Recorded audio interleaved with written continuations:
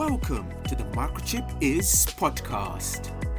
Join your host, Mike Maynard, as he learns about the technologies, products, and people that make microchip technology what it is today.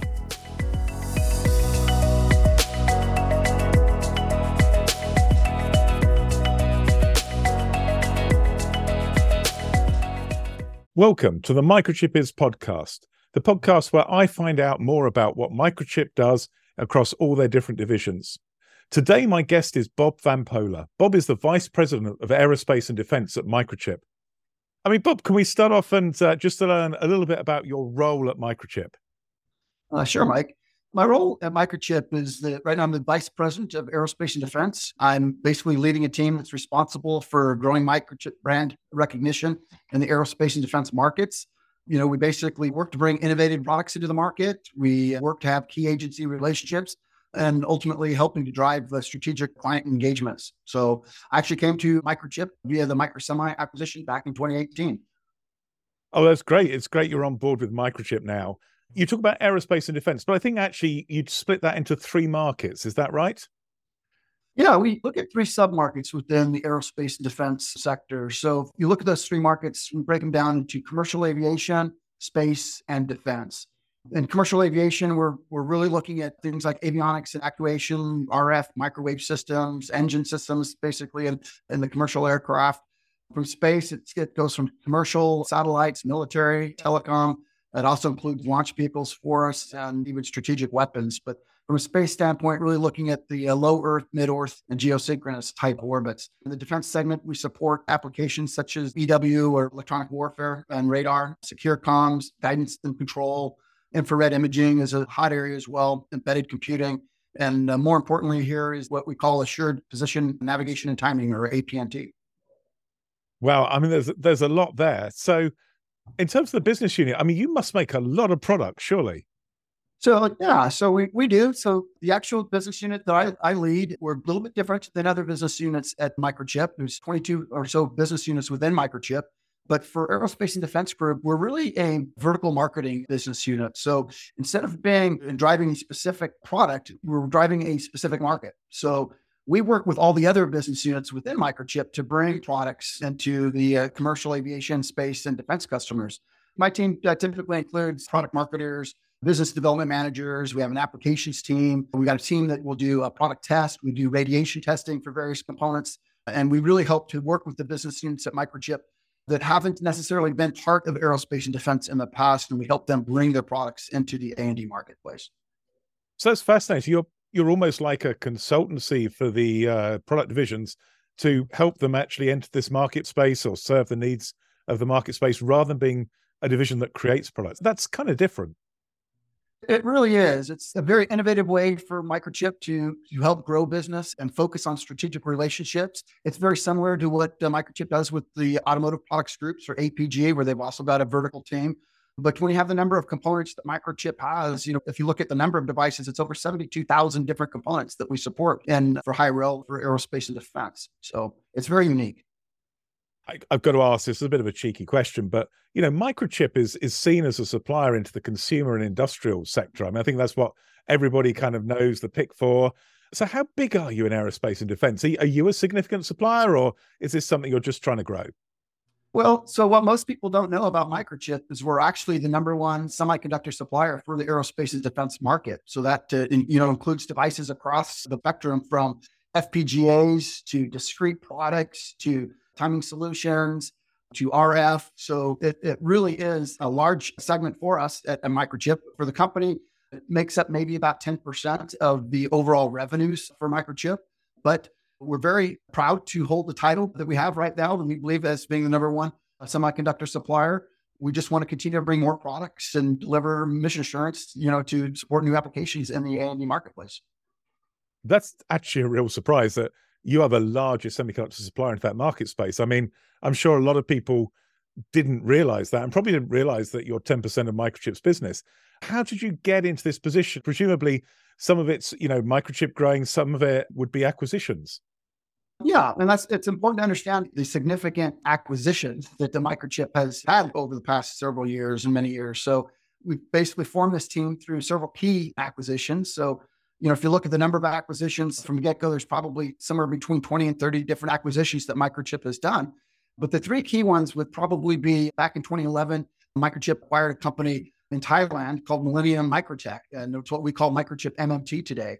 And they were a provider of assembly and test services for the high-rail aerospace market. In fact, as we do testing for some of our competitors' product out of MMT.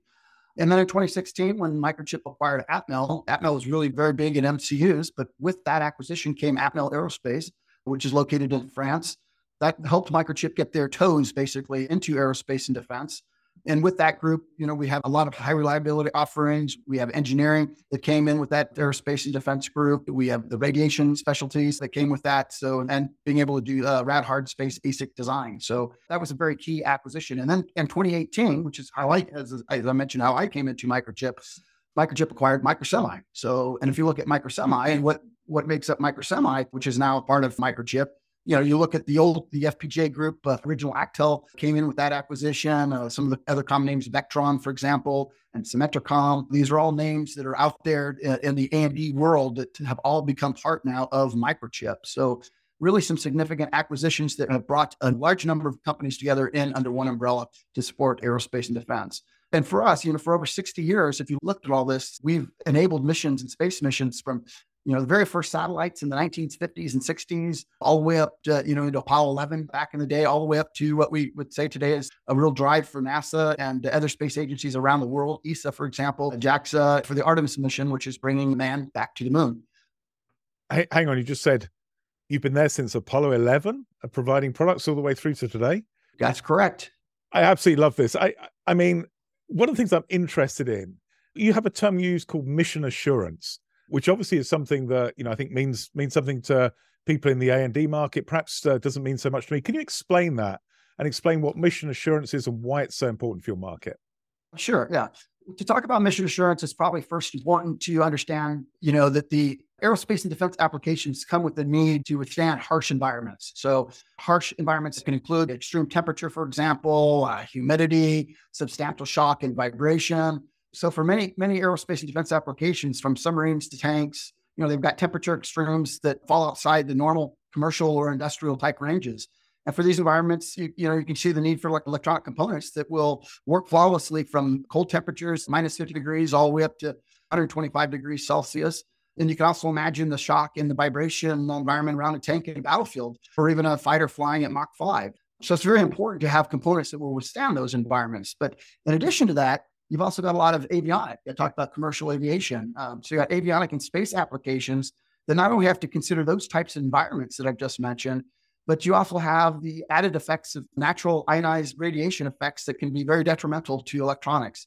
The radiation effects are really a primary cause of electronic failure if they're not properly addressed in the manufacturing of the components. And so when we talk about mission assurance, the mission assurance is really a process of identifying and mitigating all the deficiencies that could threaten the success of a mission. And so the process really employs the methods to mitigate the deficiencies, starting with the design, to the production and test, and then finally the deployment phase, of the mission. And so it's really important that when customers are looking at products, that they select the products with the proper quality and reliability levels, in order to address these deficiencies. So that's where Microchip comes in. We can assure our customers they're receiving products that are intended to meet or exceed their mission requirements and the harsh environments that they may experience. That's fascinating. And presumably that's what you're bringing to Microchip, that understanding of all these special requirements in aerospace and defense missions. And what you're trying to do is you're trying to help the different product divisions overcome them in those products. Have I understood that right? Precisely. Exactly correct. This is fascinating. And it's so interesting, Bob, to hear about how complex it is to design products for these markets. One of the things I hear from some other suppliers is that aerospace and defense is just too challenging. The volumes are too low. What's Microchip's view about the market? Are you in this for the long run? Is this something that Microchip see as a strategic part of the business? I mean, hopefully it is, because you're the biggest supplier in the market. But, tell me where you are. Well, you talk about the long run. If we say we were shipping parts back in the 50s and 60s, it's obvious that Microchip is in it for the long run because we always look back at history. If you want to look and try to predict the future, you can look back at history. So I've seen in this industry a lot of companies come and go with respect to supporting aerospace and defense. They'll stick their toe in the water with it, and to the point you made with the volumes being lower, it requires a lot more handholding with customers, a lot more testing, and the volumes, as you say, are low. A lot of times the ASP of parts, because of the additional testing, that comes at a cost. So the ASPs are a little bit higher. But for Microchip, what we do to continue to be invested in the market is we're really looking at what we call a total system solution, or TSS.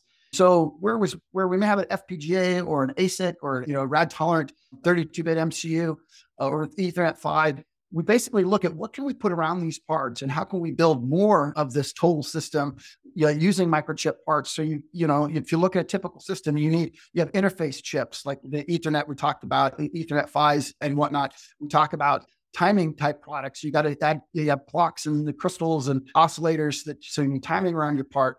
You need power. So you have to be able to power all your devices. And so from a Microchip perspective, we try to continue to look and map out and continue to fill boxes all around what we call this anchor product or FPGA or ASIC or MCU with all the parts that are required to make the system work. And then you look at what some of the market forecasts are looking at. Everybody is looking at from a commercial aviation standpoint. You look at the two key airframers, their markets are growing substantially over the next 15 years or so. We're seeing a growth right now in defense spending across various nations of the world. And we're seeing a huge increase in space and the number of launches and the size of the constellations that are out there. And so really the future for aerospace defense is really bright. So you mentioned radiation. Now, I think for people like myself a long time ago, I was an engineer in the industrial sector. We didn't worry about radiation, but clearly when you get into things like satellites, that becomes really important.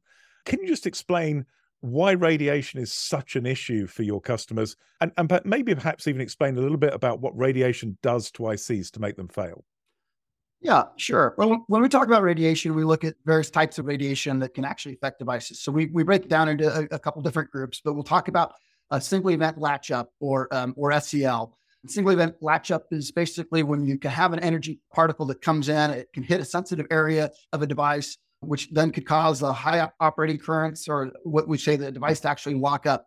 You can actually have a failure of a device where the device will no longer operate.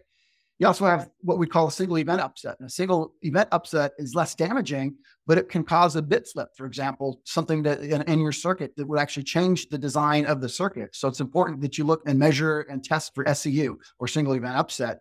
And then the third area I'd say is what we call total ionizing dose or TID. And this is basically an amount of charge that can build up in a device over time that will eventually cause that device to failure through, it can fall out of spec with high currents or, fail altogether. And that's more critical for applications that might be, have longer life expectancies, like 10 or 20 year missions, which some satellites have missions that are out to 10 to 20 years.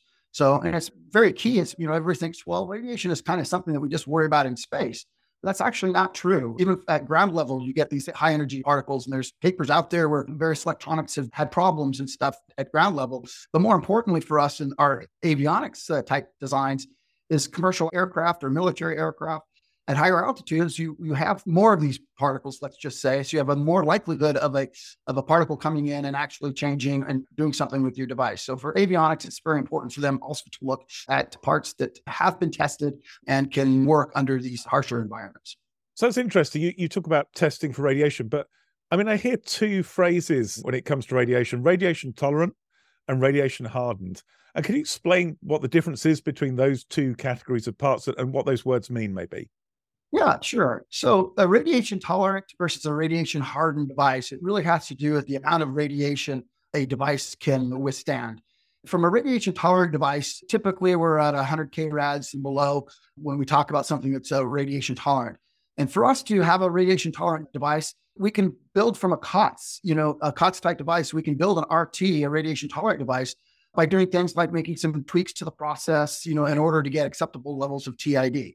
In both cases, by the way, radiation hardened and tolerant, you can't have a device that will latch up. So the SEL, you must make sure that the device doesn't latch up. But a radiation hardened device is something that could be, withstand greater than 300K rads, for example, of total dose.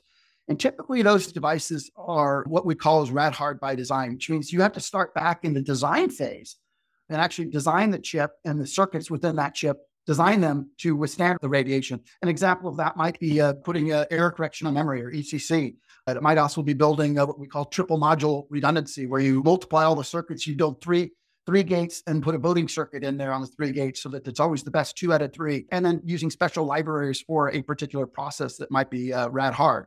So that's how we kind of differentiates between what we'd say is a rad tolerant and a rad hard device.